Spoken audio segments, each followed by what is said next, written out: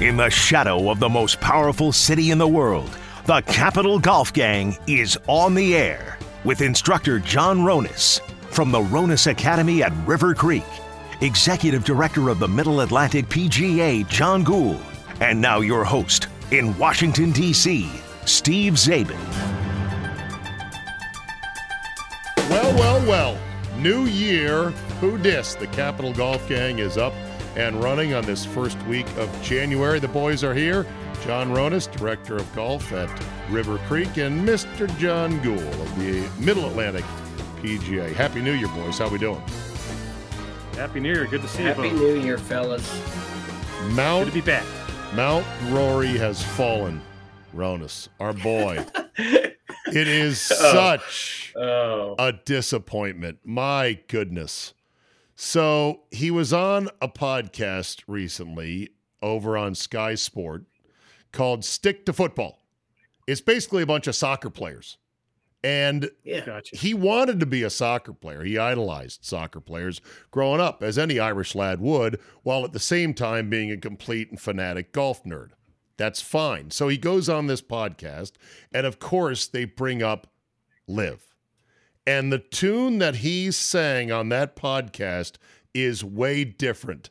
Tell me if you can hear this audio. I don't know if it's going to be fed down to you or not, but here was Rory talking to the Stick to Football podcast. I've been, for the last 2 years, I've been trying to fight the good fight and all this stuff. And at this point, I'm like, well, I'm not that I've wasted. I've played well the last couple of years, and I've done. I'm in a good spot, but it's still, it's not my job. At the end of the day, my job is to go out there and try to shoot the lowest score possible. Yeah. Do you feel like you're losing the fight a little bit now because people like John Rahm have gone over, people who were actually on your side to start with? Yeah. So I think I've basically went through the last 2 years with this like altruistic approach of. I've sort of looked at the world in the way I've wanted to see it instead of just sort of, going through life not that I've accepted reality basically, like this is what's going to happen and you can say what you want and do what you want, but at the end of the day, you're not going to be able to change people's minds. You're never going to be able to make them make a decision based on what you say. So have I lost a fight? I don't feel like I've lost a fight, but I've just accepted the fact that this is part of our sport now. And it sounded to me like nothing short of full surrender. Your thoughts? My thoughts are this right here. Money. Right here. Money. And it is interesting money currently because where is the money going to come from? And when you take a look at the endorsement situation, I'm going to talk to Terry about the endorsement situation because there's some guys jumping ship from some. Terry Riley is an agent. He's an agent on tour. Right. And he's a friend of ours. Right. And it'll be interesting because I think these guys are starting to realize where the money is going to come from for both the prize money, the PGA Tour, and sponsor money. It's going to be very interesting. So I think that they have to change their tune. Now, Rory doesn't have to work another day in his life. But on the other side, I think he's really mad at the PGA Tour right now because he stuck his neck out and it got chopped and then stepped on and then run over. Right. Gould, what do you think? Yeah, and I think this is really about his friendship with Rahm, right? He can't continue this vitriol against Mickelson and Poulter and all that stuff and then just go, oh, Rahm, you're still my boy. I think, that's the way I see it. And Ronis is probably right. There's probably a money element to this, but I just see it as, oh, shit, this is my buddy, and he went. So I can't keep calling these guys the names I've been calling them. And therefore, I've been too judgmental. And, maybe I saw only one side and what we're hearing from them now. I mean, it's like the aging process. You just kind of chill after a while. You either get used to it or you just understand that I feel the way I feel. It doesn't mean you feel the way you can't feel the way you feel. Ryder Cup buddy too. And Rory wants to win Ryder Cups. He really wants to win a Ryder Cup on American soil.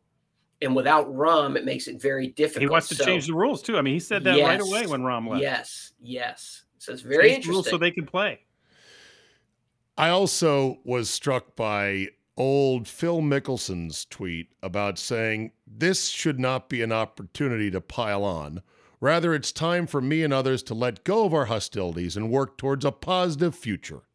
Greg Norman added that he was appreciative of Rory falling on his sword to some degree, and all that Liv ever wanted to do was to sit down and make them understand the value of what Liv's footprint, business model, and impact can and will be on the game of golf. Kumbaya. Those two are beyond losers. Beyond losers. But they're as winners. Beings, those they two. won. They won, and they're being proven right. And they're extending some grace when they could have said, "Ha ha!" No, they're not. They're not extending grace. They're not. In my That opinion, is Eddie Haskell. Phil Mickelson is Eddie Haskell a million times over. He's sitting back there. He doesn't believe a word he's saying. He's just rubbing it backhandedly in their face. Really? It's just two guys trying to take the high road that are incapable of taking the high road. Correct. And sound okay. Eddie Mickelson, when they say those things. But Mickelson has definitely thrown some fire on social media and on Twitter in this whole 2-year war. So this is the most gracious thing he has ever said when it comes to others criticizing the tour. Okay, so you're saying it's fake. Why would it be fake? Because they want to bring Rory over? Is that why? No, he's gloating. He's gloating his win. He's just trying to to look good in doing so. It sounds like he's gloating. Okay. He's not trying to take the high road. It's just who he is. He's just it's Phil Mickelson. The Rory thing is this. He was up there, Ronas, in my pantheon of athletes. Yeah. And while he has done nothing really wrong or immoral, I just cringe like, dude, what now? Come on. And I think the biggest problem is Rory keeps talking too much. Rory just he should turn down these invites. Do you want to come on a soccer podcast and muse and wax poetic about the state of golf? How about no? Play. Right. Give limited How about interviews. Let's talk about football or whatever it's called over there. Stick to football. Right. And Rory's my boy. We stood next to each other at the U.S. Open. I can't say that if he's going to switch ships here. It's really devastating to me personally. He said if all that was left to play was live golf, I'd quit. I'd retire. And now he's saying, well, he also said he'd never play. Yeah. Yeah. He said, remember that interview where he said, I still hate live golf. Right. It just not anymore. It's such a letdown. And I didn't like him because of his stance against Liv. I liked him long before that because I felt like he was a genuine, not stuck up, gets it kind of an athlete, and maybe he just was too pie in the sky. I don't know. It's very much a letdown for us Rory stans like myself to hear him say all this. He also says he was never given an offer because they pressed him on the podcast. They said, what was the number? And he said, I never engaged, so I was never offered. It would have been, I'm sure, in the Rahm category or better, right? Yeah, there was an offer that he might not have heard. Oh. But there was an offer. I mean, come on. There's a number. There was a number out there available.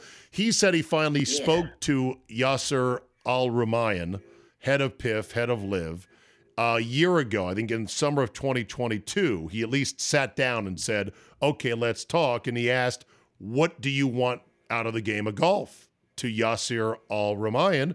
And he said that he felt like there was a lot of common ground there, that he understood what Al-Rumayyan, who's a big passionate golfer, wanted for the game of golf.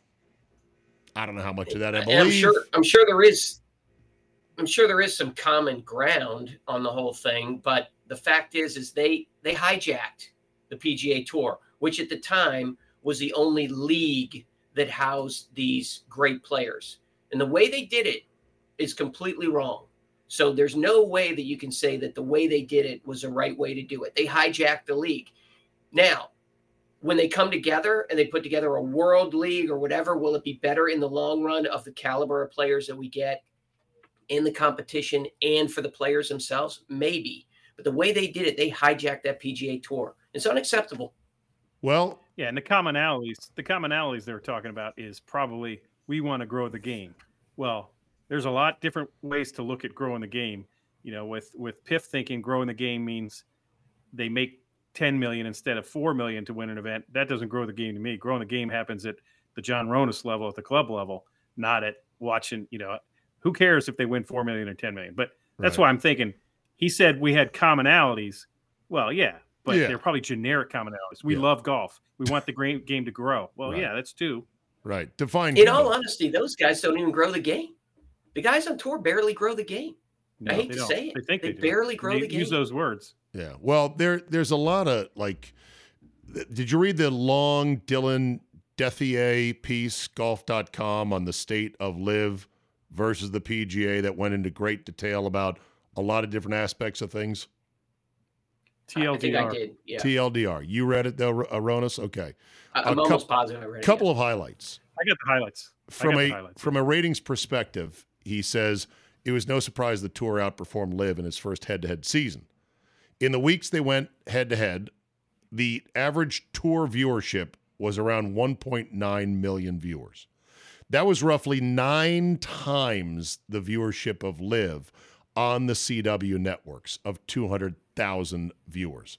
Of course, they will not, the LIV review, they will not, they've stopped reporting their ratings on CW, and they won't give away their social numbers, their digital numbers, so they can say, well, there's a different story to be told with our digital stuff, but they're not telling it because they know it's a pittance. So they're getting crushed head-to-head. Right. Secondly, from a financial standpoint, the PGA Tour has committed to them for the next 5 years through 2030. So what's that, 6 years? Through 2030, the tour has $10 billion in contracted revenue, $5 billion from media rights from CBS, NBC, etc., and the other half from sponsorships with major corporations like FedEx, AT&T, MasterCard, and others.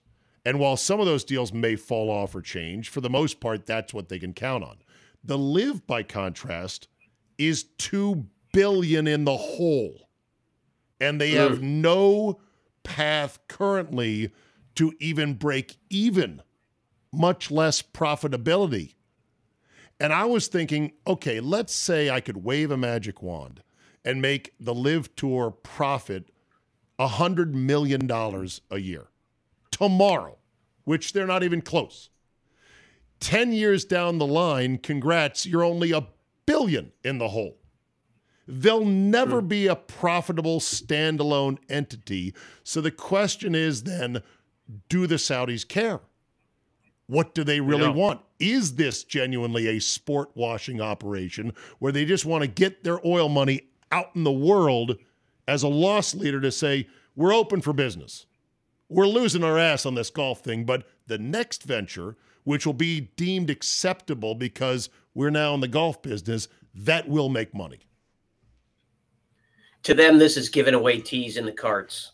It's all it is. It really is. It's nothing to them. It's their larger goals are to have a tourist situation in Saudi Arabia that is the best in the world, the finest facilities that people come to from all over the world. If you listen to the Prince talk on his interview on the news, they have humongous goals in bringing the best of the best to Saudi Arabia. Golf thing and sports is just another commercial for what they want to do as far as world tourism domination. Really? Tourism? And business. What is there to do in Saudi? I don't know. Tourist-wise. I've never been. Have you guys been? Do you have any desire to go to Saudi? I know they've got that cool island that looks like a big palm tree out into the water with all the luxury villas and the homes and stuff. Yeah. No. I just don't know, and when it comes to the players are like, we're worth more money. Kind of, but not really, because golf is still a niche sport, and Tiger made you guys cool. Tiger put golf on ESPN, on SportsCenter. Tiger got minorities to give a crap about watching the Masters, and they made you seem like you're athletes with the other athletes on ESPN. I'm not saying golfers aren't athletes. I'm just saying they put you on a higher level only because of Tiger. Tiger was it. Like, I went back to think, who were the nerds running golf pre-Tiger? I mean, Tom Lehman, Lee Jansen, Retief Goosen, Ernie Els, Tom Kite, Corey Pavin, Tom Kite, Justin Leonard, David Duvall. Nerds! They're all nerds. And the European side, same. Longer, Ollie, Parnovic, Westwood, Poulter, Stenson, Keimer. It's a nerd parade. Tiger made them cool. And the Ryder Cup made them cool. But on their own, they're a niche product. And so the old PGA Tour actually was a decent little mom and pop business. They, said, look, we can't force you to play X number of tournaments, but we're going to organize it. We're going to go from here to here to here to here to here. We're going to have a national TV contract. We're going to get bigger corporations, not just some tire shop to put up some money for pro golf, and you can make a nice living. They did the best they could, and the Saudis don't have a business. They haven't bought a business. They just have a pile of money that has hijacked this little roadside stand of a business in the bigger sports picture, the PGA Tour. I'm out of ideas. Very well said, Jay, but it is what it is, right? You get paid what the sponsors are willing to pay you. It's just like the inequities in different sports, and it's inequities of payment, and it's inequities in different women's versus men's sports. You have a certain amount that you're willing to pay for NASCAR or football or baseball, or the sponsors are willing to pay that.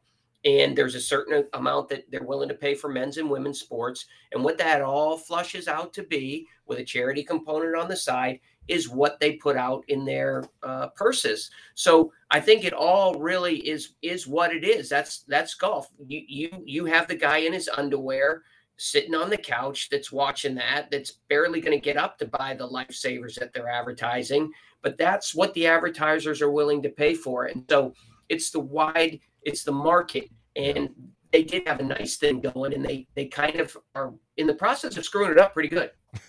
Yeah, I would say exactly that. It's funny how the everyday tour player now, not Tiger, not Rory, not Rahm and that crew, how much inflated their ego and their self-worth is, because they play in an event that the first prize is $3 million. They think they're worth that. And I think Ronas had a good answer. No, that's what the sponsors were willing to put up to be on TV because Tiger's involved, or Tiger has been involved. Right. But doesn't mean that's your worth. And then so they get this inflated value, and they think the tour's screwing me when I only play for $2 million first prize. Right. I'm going over to live because they care about us. And they don't care. They just have an unlimited supply of money. Yeah. Well, yeah, exactly. They don't care about anything. The other point that somebody made, and I said, wow, I never thought of it that way, was the Live Tour doesn't want the PGA Tour to go away because they don't have the bandwidth to run a tour of that scope, and they wouldn't know who the good players to go poach are if it weren't for the PGA Tour. So they need them working what they do. I liken it to, did you guys ever watch Breaking Bad? A little bit. Cool? Just a little bit. Oh, no. Okay. Yeah. Well, then this analogy will go over your head, but I'll say it anyway. It's like when the biker gang at the end, they forced Jesse to cook the meth because Walter White was out of the picture. And so it was a miserable experience. He had to do all the cooking. The biker gang made all the money because they controlled it and had the distribution. It's sort of the same dynamic that the Live Tour is positioning itself now to make the PGA Tour run these tournaments. Go to Greensboro. Go to Memphis. We'll find out who can really play and who's got some charisma. And then when it's time, we will yoink, poach them with our big pile of oil money, and you can go make some more. Thank you. Look, it happens every day. It happens every day in business. Look, sure. You buy another company. You buy a company because you want their infrastructure, which they've already worked so hard to develop, and you just swoop in and say, looks good to me, and I'm worth $1 zillion more than you. I will buy you. Right. And most of the time, that company is happy to sell. Well, in the past, the sometimes principals they weren't, are happy. Yeah, the principals are happy. The family that started it's happy. The employees maybe not so much. Or a bigger company might buy a smaller company because we like their distribution footprint. Or they've got facilities in key places that we need for something else that we're doing. So, yes. All right. Boys, good run. We're going to talk to Andrew Green next, our friend, about the golf ball distance debate. That's next. You're listening to the Capital Golf Gang. New show, new year. Good to have you back, 2024. You are listening to the Capital Golf Gang. Four guys who still don't know the difference between red stakes, yellow stakes, and white stakes. Except they're all bad.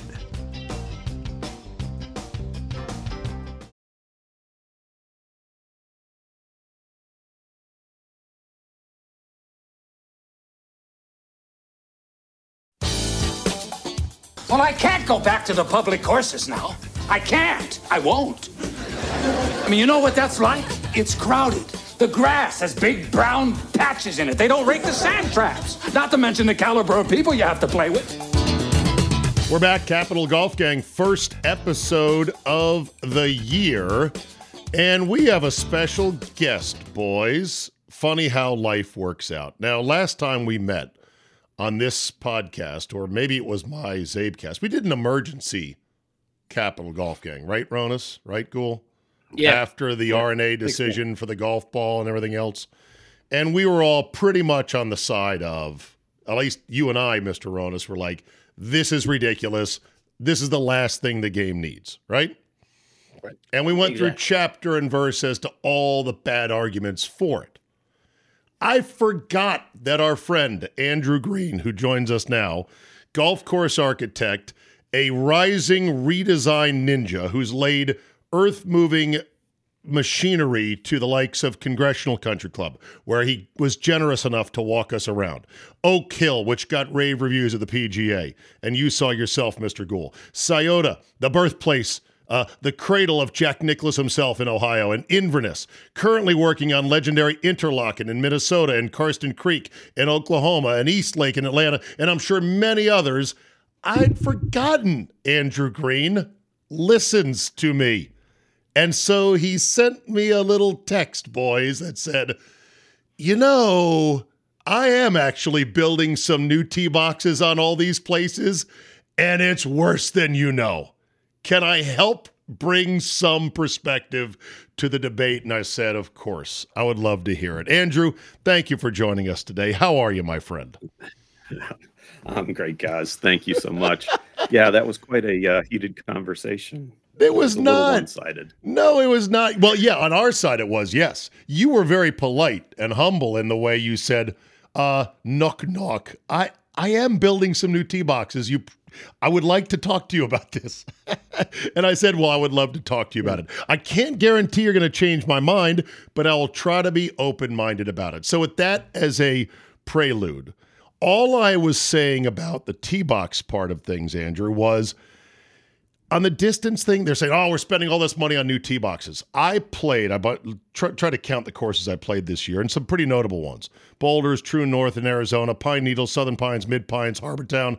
I went to Scotland, TPC Avenel, your Congressional, which is looking better than ever, Bayonne in New Jersey. I think I maybe saw 3 new tees being built, and a lot of the ones that were back there already, nobody seemed to be using.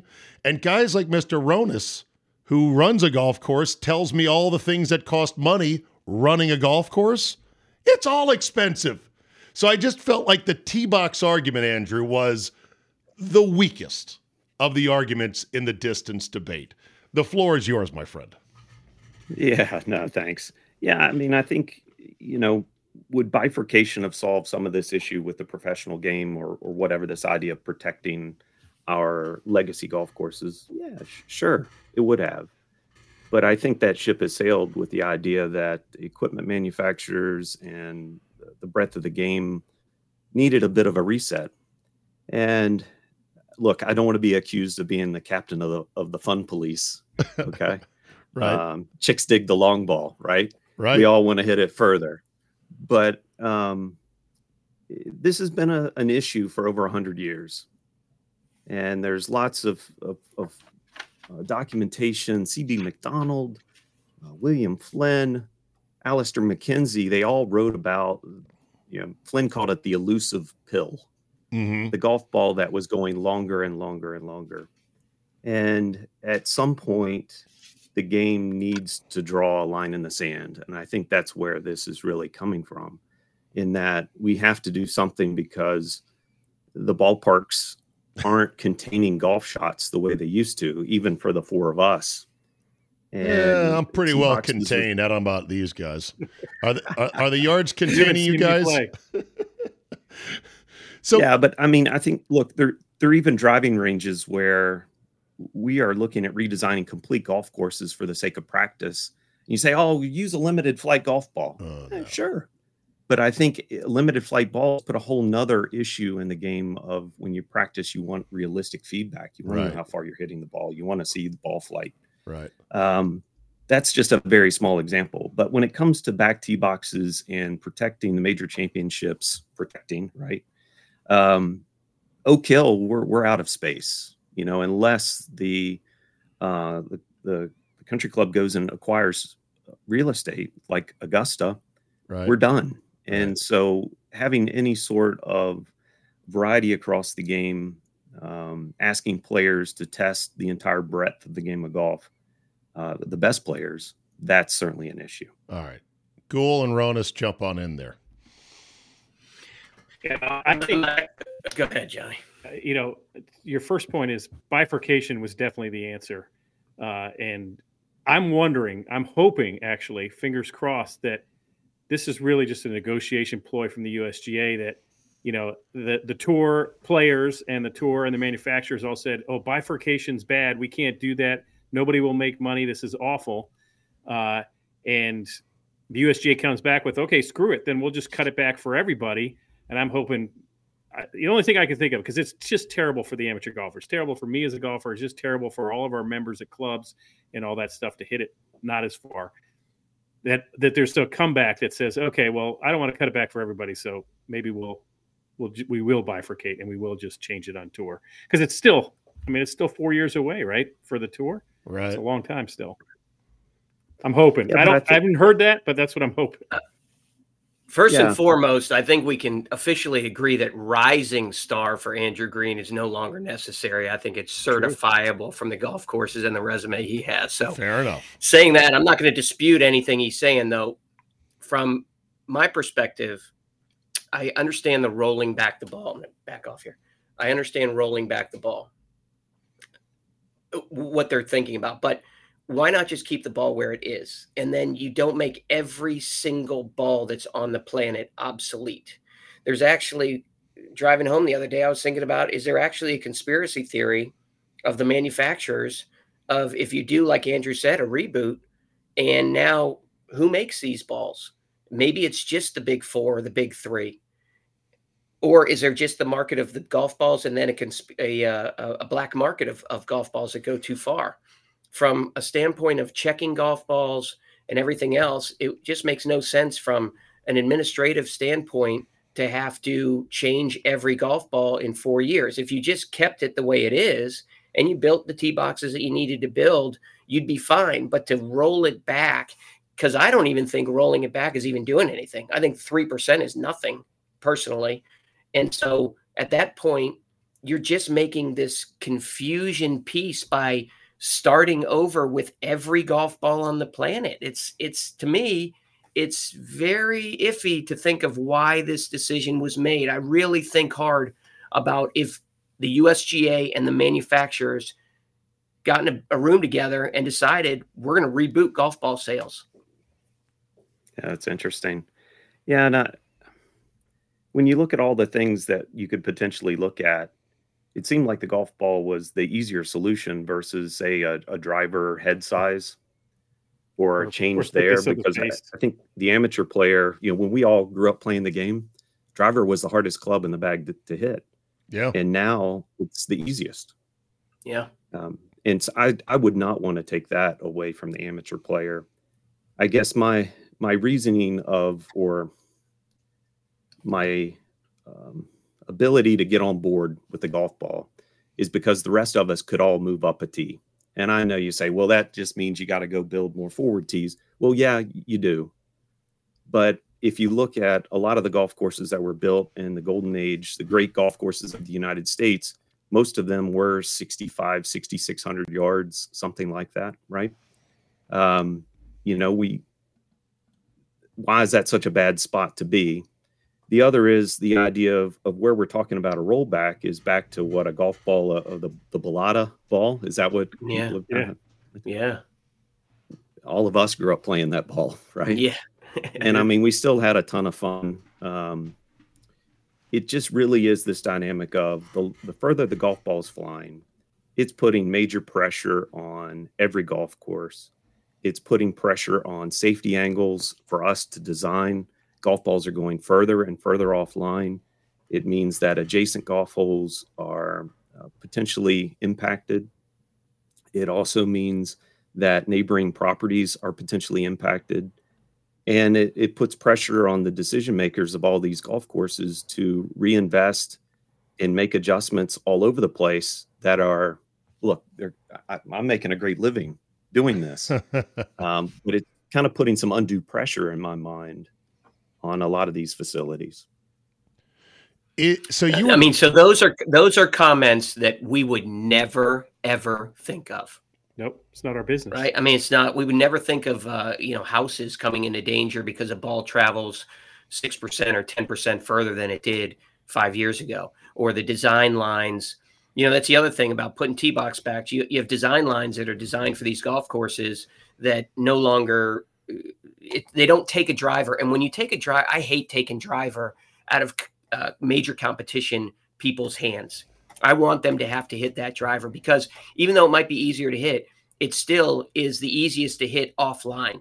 Right. Because it goes farther. So all of a sudden, if it's just a mandatory because of where the tee box is and the design line that they have to take out a hybrid or a 3-wood, it is an easier shot to hit. So in that regard, making the golf course or a tee box longer is something that the original designer, I'm sure, was thinking, all right, you hit driver right out to this side of the dog leg and you go in from there. So in that regard, again, I'm all for it on that, but I really think they should have just stopped the golf ball as opposed to roll it back. Okay, I got questions. Andrew, what if this doesn't work? Meaning, what if it's like a traffic cone, this rollback, in front of an 18-wheeler doing 90 miles an hour? You going to roll it back again in 10 years? Maybe. My thing is, if this has been a point of conversation in the game with some of the most intelligent, well-thought, people that studied the game for a living for a very long time, we have to try something, Zabe. Did the old school designers who are talking about this, did they talk about stopping the evolution of the golf ball? They did. They said, there's a great article I can send to you by William Flynn in 1927. He said that the architects would be a lot more comfortable understanding where the golf ball is going to rest. And he even went so far as to say, if something isn't done, there will be golf courses of 7,000 or 8,000 yards. And he said, for every yard is another dollar out of the golfer's pocket because it's another acre of land that's needed. Now, that's a bit extreme. Right. But in 100 years ago, that's pretty intelligent, pretty... okay. A lot of foresight there. But guess what? The ball was not stopped. It evolved tremendously from 1927 till now. And what bad things happened? I would contend nothing. Nothing bad happened. Yeah, I think that's fair. But what do you say for... think of all the dog legs that you played, or maybe you played as a kid, or that you're playing now, that you're going over the edge, you're going over houses. I don't know. Carrying a corner versus playing the golf hole as designed. I don't know what you speak of, my friend. I am not blowing it over dog legs. I am holding on, thank God, to dear life of my 245 yards of carry on a Sunday best. That's me. Yeah. I just think, I kind of think, see, like you say, the distance now, it's endangering all kinds of elements and we're running out of room. I know you see that because you're working on championship courses with elite players. I don't see it, boys. Ronis and Gould. I don't run into it. All I do is I see tee boxes that I turn around and go, I ain't playing from back there. And neither are any of my buddies. Yeah. And as we talked about before, some of the most beautiful places are the back tees at these golf courses like Andrew designs and redesigns. It's a gorgeous vista because they're utilizing the extreme of the property. Right. And now, but I don't use those tees. I'm too old. Now, my argument, Andrew, would be for what you had proposed, which is bifurcation. That for the vast majority of courses, they don't need to build new tees. And so therefore, it's really for the elite of the elite. But so much of distance gains, in addition to being equipment and the golf ball, is there are better golfers now. Ludwig Aberg is a prime example of a 6'4", rubbery, flexible, strong kid who's got perfect technique thanks to video cameras, coaching, nutrition, diet, etc. The state of the art of the athlete has gotten better. For sure. Let me go back to what Rona said. It's interesting, though, if you look at the way most golf courses that were designed in that golden age and so many of the classics that we enjoy, a lot of them were very dependent upon the placement of a tee box and the landing zone. And often they were 225 to 250, maybe 260, separating those 2 points. Right. And that's like at Congressional, we moved high points that were landing zones further away from the tee to try to once again establish kind of a high point to high point kind of golf shot. That's changing even for us as we play a golf course and how it's utilizing a piece of ground. And again, dogleg points that were designed at 225 or 250, even for us, have been outpaced by technology. The other thing is that I could name probably 10 golf courses that aren't hosting events that I'm working with that are seriously moving golf holes around to allow for 300 yards to go from the front of the driving range tee to a rear range tee or a performance center, hitting building. Right. You know, that's where it's beyond just the best players in the world. Okay. Well, it's interesting. I mean, there is definitely an argument or a question of when was the sweet spot, Andrew, in terms of how far the best players in the world hit the golf ball. If you were to put a number on it, carry distance, what would that number be? 270? 290? 310? Yeah, so when I started designing golf courses in roughly the late 90s or 2000, I was drawing center lines at 250 yards. It went to 800 feet or about 288, and then 300 yards, 900 feet. Now I'm drawing center lines at 975 up to 325. So in 23 years, I've seen that kind of adjustment in how we're designing golf courses, how we're setting up dogleg points, how we're setting up landing zones, how we're providing a variety of shots into greens. I'm okay. I'm kind of like Ronas. I'm okay if we stop here. But I think the message has to be, and I think Mike Juan said it, you know, we have to do something. Because it just, where does it end? Because we're kind of at a point where a lot of our golf courses have been maxed out in places, yes, in a large part for major championships. But in also everyday play, at some point we got to kind of hold. So Okay. I'd be good at 300-ish. Right. I'm good. Well, we've got... But I think 350, 375 starts to be an issue. We've got, Rona, we've got Mr. Gould, we've got a limit on the CCs and the driver, right? We've got a limit on the length of the driver, right? Yeah, we got a limit on the thickness of the face and the bounce back of the driver. And don't we have limits on ball speed off of the driver, that you can't exceed a certain ball speed off of Iron Byron or else your ball is illegal, or no? No, well, I'm not sure of that, but on Iron Byron, what they had been doing was measuring the distance with a lot slower swing speed than they current people are. So they've increased the swing speed that calculates all this. Because guys are able to swing it faster. That goes back to, Andrew, my argument of these kids are getting better and better and quicker and quicker. And you can't stop that. What do you do? Tell them swing slower? Ronas, you ever teach a kid to swing slower? All the time. All the time. Teach them to swing fast first, and then, but right. And getting back a little bit on what Andrew said as well is, the driver's now the easiest club to hit size wise. So, it's one of those things that I almost feel that we have to keep the distance where it currently is, so that if they do hit it off angle or a degree off center or whatever it may be, that it can get into trouble. In other words, if they're only hitting it 260 and they hit it 1 degree off center or 1 degree off line, doesn't carry 300 and it's in trouble. It carries 260 and it's still on the outside of a dog leg or inside of a dog leg. So I almost like the fact that we're at this number right now, because the driver face is so much easier to hit, that it does need to carry a certain distance for those top level players to get them in trouble if they miss it by a certain degree. Yeah, but I think that the kids are swinging so hard at the ball because there's no fear they're going to miss it, or if they miss it a little bit, it's not a persimmon base club like we learned the game with, right? Right, but if they missed it a little bit with that same size and club, that it wouldn't carry out of play. It would just carry 260, and the dispersion gets larger and larger. So, but these kids also hit a driving iron, which is no much bigger than a butter knife, 280 in the air anyway. I mean, they're just good. These kids are just good. So I don't know what they are good, but ultimately face control.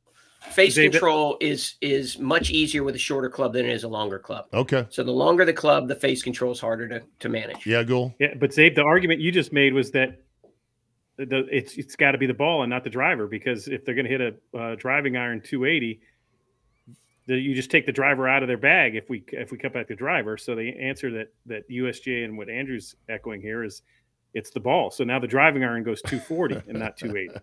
Okay. Well, we'll see how much they dial it back. Yeah. But I just don't know, A, if it's going to work, and B, what effects it's going to have. I didn't see as much of a problem as Andrew does. Andrew's out there on the bulldozer. He's working with clubs who are having to move things. He's making a nice living doing it. He's happy to take the work. But I don't see it in my day-to-day golfing life. Andrew, my big question for you is, do you think it's enough?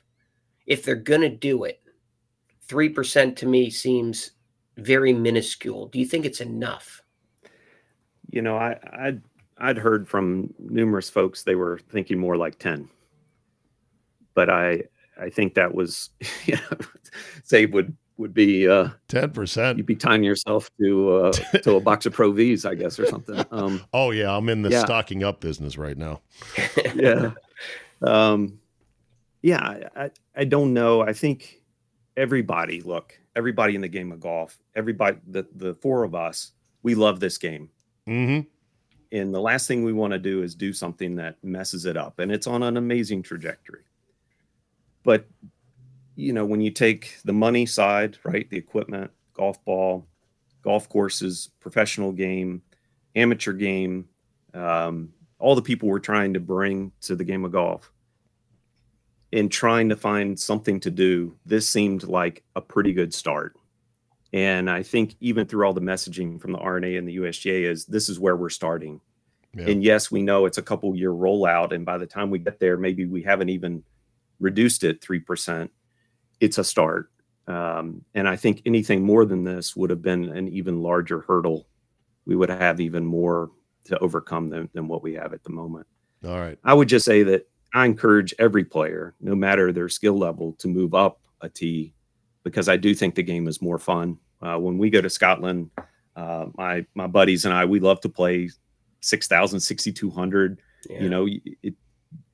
It's about entertainment. It's about enjoyment. It's about, seeing amazing places and having a lot of fun.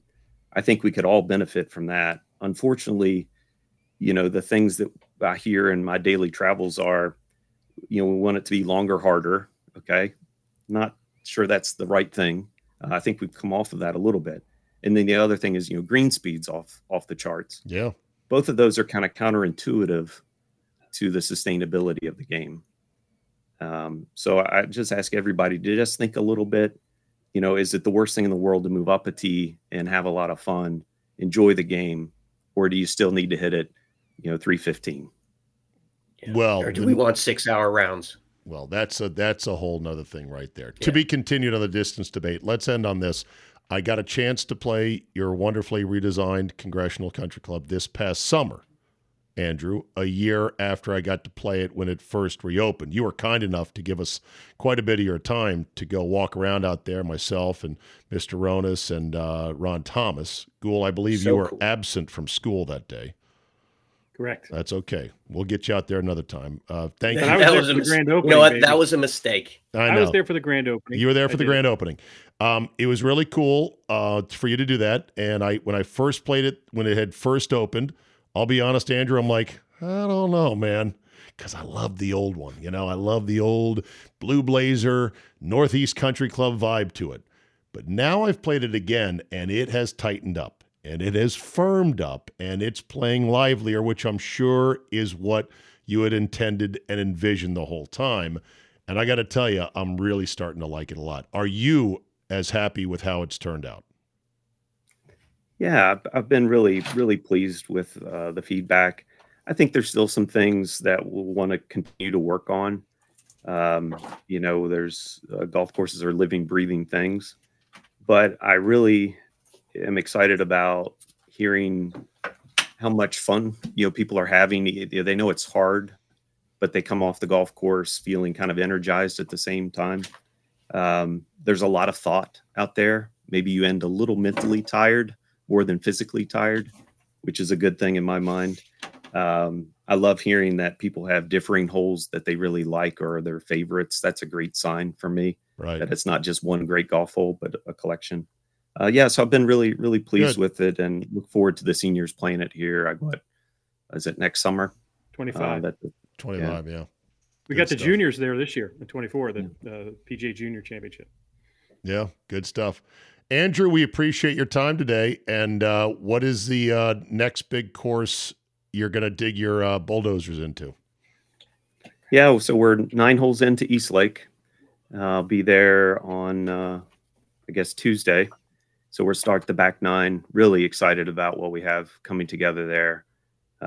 Very pleased with the way it's going. And then currently working at Carson Creek out in Oklahoma State's home course. Victor Hovland still lives out there. It's a lot of fun. So having a lot of fun with those and got some good things coming after that. Awesome. Andrew, thank you for your time as always. Great to connect, and we'll touch base down the road. Look out for my 245-yard piss missile dribbling meekly 20 yards behind your golf cart. It's not going to hurt you, I can assure you of that. Fair enough. Thanks, Andrew. All right, thanks, Appreciate Andrew. You are listening to the Capital Golf Gang, Washington, D.C.'s radio golf authority for over 15 years.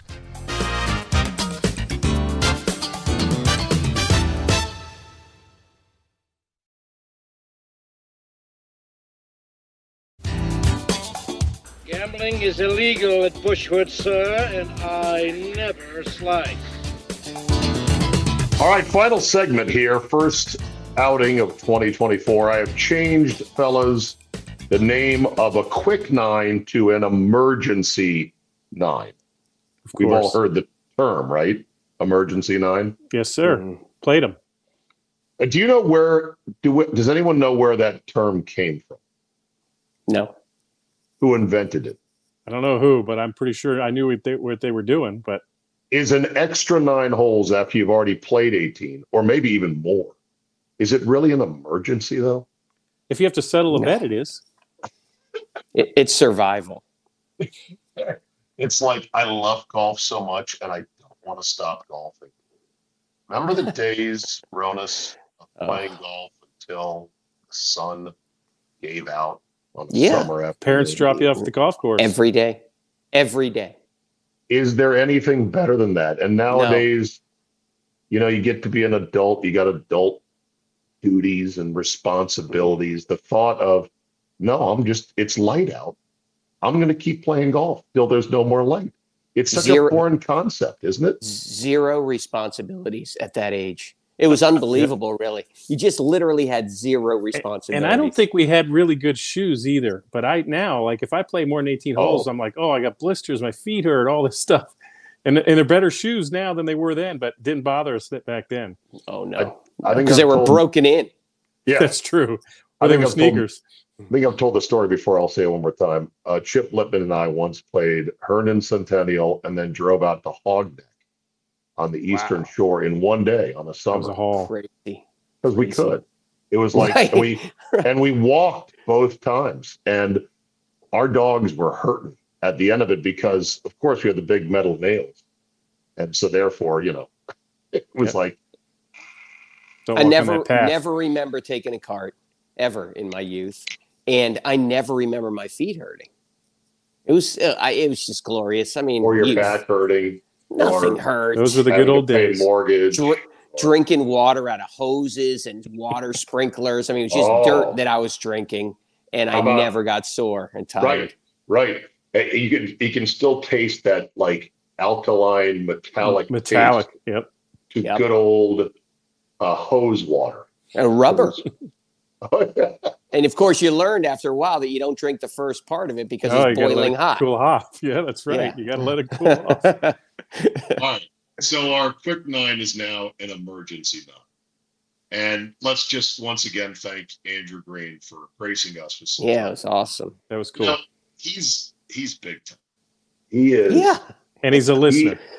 And the funniest thing was that I'd kind of forgotten. He listened to my show on Fox Sports Radio when he was getting his degrees in turf grass and landscape architecture at Virginia Tech. Because what's weird is I forget how old I am.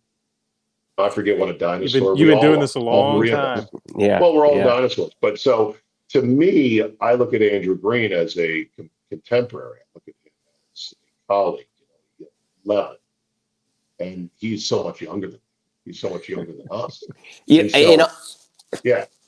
All honesty, ever since that day we walked Congressional, I have a bit of a man crush on Andrew Green. I really do.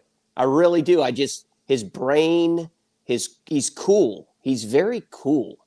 And just to get into that brain and to be able to talk to him or anyone really in that realm is fascinating. It's fun. Yeah. Maybe he'll send you a note. He's hey, sometimes you just have to tell it like it is. Well, the funniest thing was I was cringing retroactively when I thought about what a screed I went on about what bullshit this all is regarding, the roll back. He's out there moving T lines back because ranges used to be made for 250 yards total.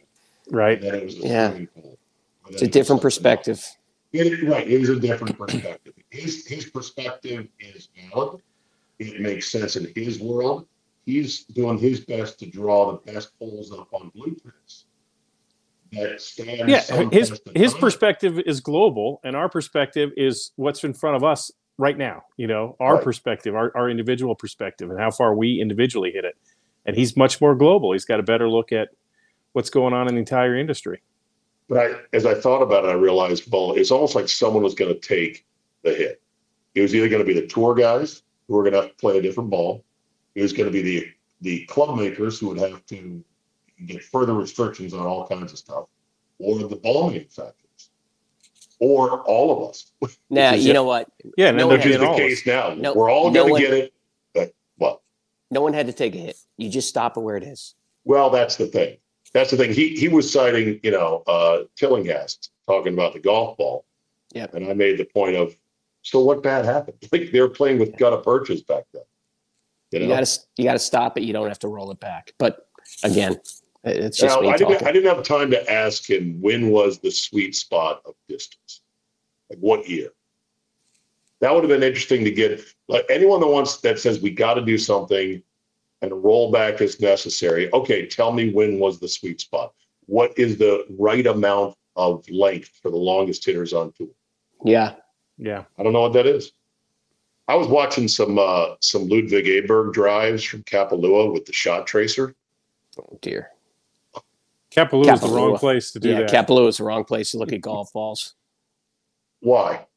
Because the ball flies a million miles. They average like 370 yards there. Oh, right. 18th hole. But I guess what my point was, Ludwig Aberg's swing is so perfect. Mm-hmm. It's crazy. He generates reminds me of you, Zabe. Yeah, perfect athlete too. I mean, that's a With difference. that I mean, said- they're totally different athletes. Yeah, well, exactly. Big, tall drink of water, super flexible, strong, all that stuff. Okay. Yep. Speaking of that, hole number 1, Emergency 9. Tour is back at Kapalua. Is it too soon, do you think, boys, for the tour to be going back to a place that is not nearly on its feet again after the horrible wildfires of a year ago? No, I just think sports is something that brings and unifies people to a common cause. And of course, the common cause is to heal and the rebirth of what's going to happen there. But sports is a distraction at times and something that can round up the troops for a common cause. So I think it can only help. Well, as an administrator, your thoughts? Yeah, the only concern I would have that they had last year, which I remember talking about, was hotel rooms. They were using hotel rooms for residents to stay, right? And you can't kick them out so that 144 golf pros and their caddies and their families can come use those hotel rooms and play an event. So obviously that got taken care of. I don't know the detail, but if that was still the case, then I would be concerned as administrator or as just a human. But it appears that was cleared up. So yeah, to Ronus's point, now you can use that to either as a fundraiser or just to kind of give everybody hope that we can get back to normal. I think a couple things at play. Number one is they need the money, so it is money coming in, obviously. Secondly, it brings awareness to everybody that, hey, you may have forgotten about that horrible event, but here it is. While we're showing you golf, we're also showing you all the families that have been displaced and the land and the businesses and the homes that have been lost. Right. So I think it's a good thing. Hole number 2, Emergency 9. How much will you and or will fans in general miss Paul Azinger in the booth? The Kevin Kisner era has begun for NBC, although who knows how long it will last. They didn't name him permanent. They just said, okay, let's see how you do. Yeah, they could do some tryouts. I've never been a golf announcer guy. I'm watching the golf. As long as they don't screw up when he's hitting a 9-iron and they say he's hitting a 7-iron, the announcer makes no difference. The same with the NFL. Everybody, they pay the NFL guys all that money. I don't care. It does not bother me one bit. They could be quiet and I'd watch it. Okay. Rhodes? You know what? I want him to be like referees. I want him to stay out of the way. But I liked Azinger. I really think Azinger did an excellent job of walking the line to be entertaining as well as really, really factual about what he was talking about. And he lived on that tour. I'm afraid Kisner's going to be just a Alabama Faraday. And we'll see how that works. This ain't no hobby, boys. One of those great lines of all time.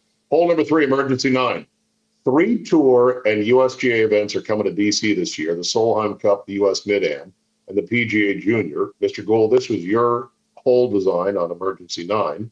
You asked the question, what do you think, if you live in the DC area, you're most excited about going to? Where's the Solheim Cup going to be?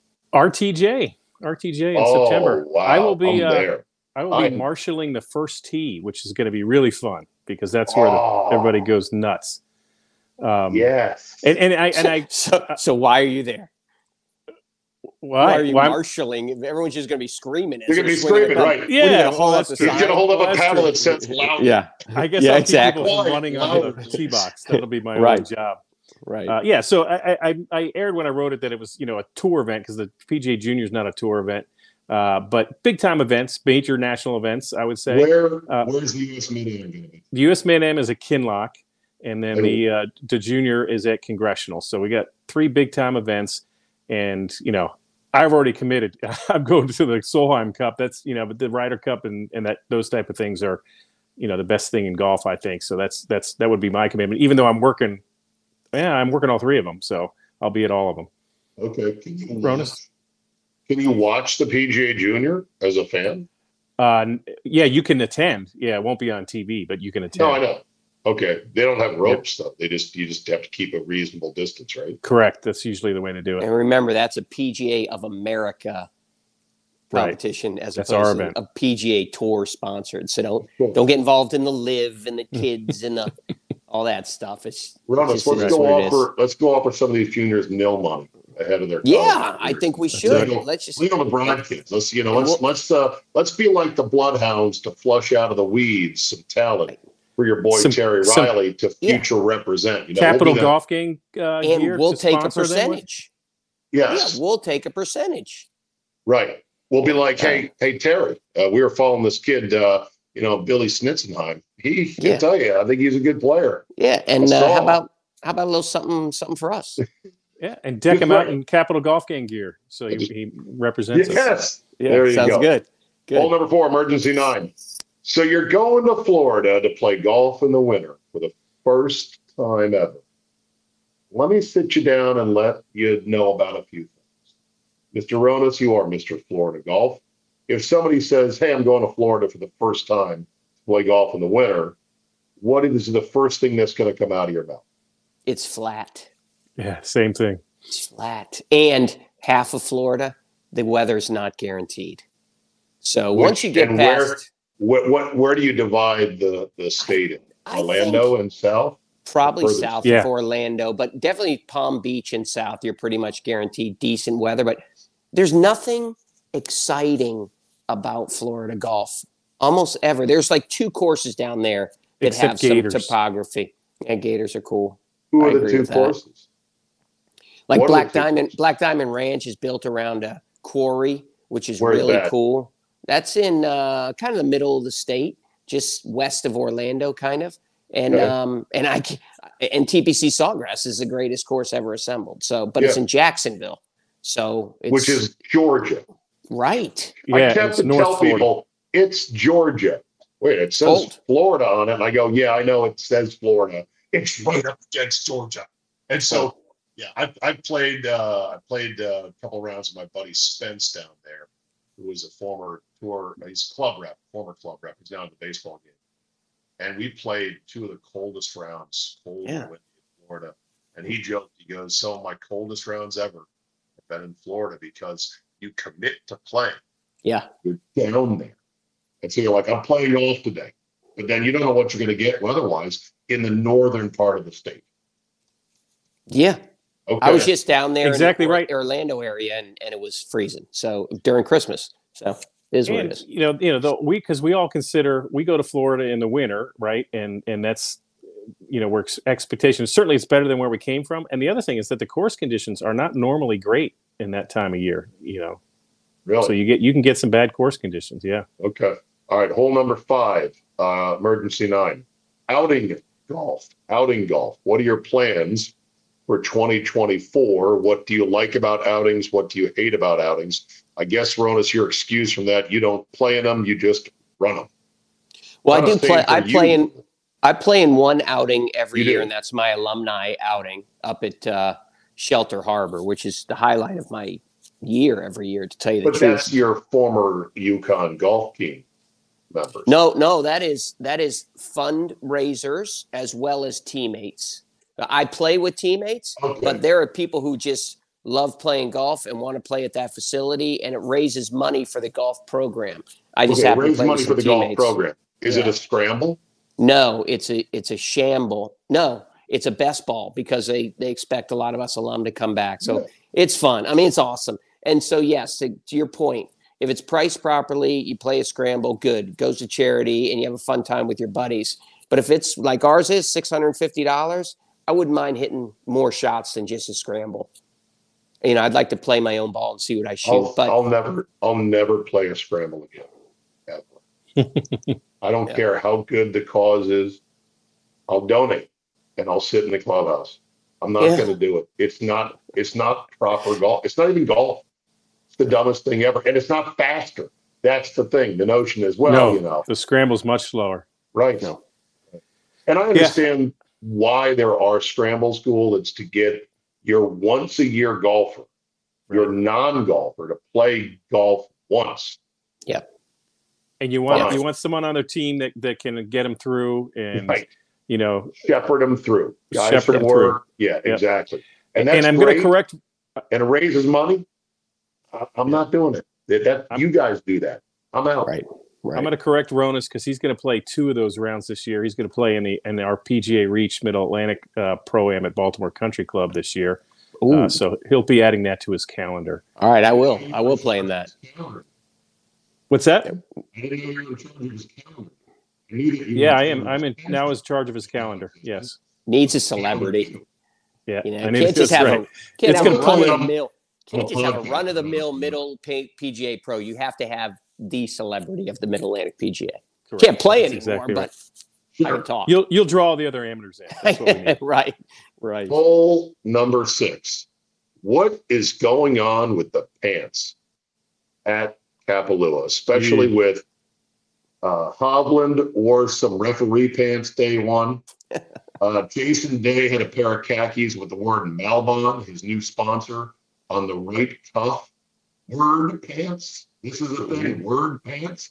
And then he also had literal clown pants the next day.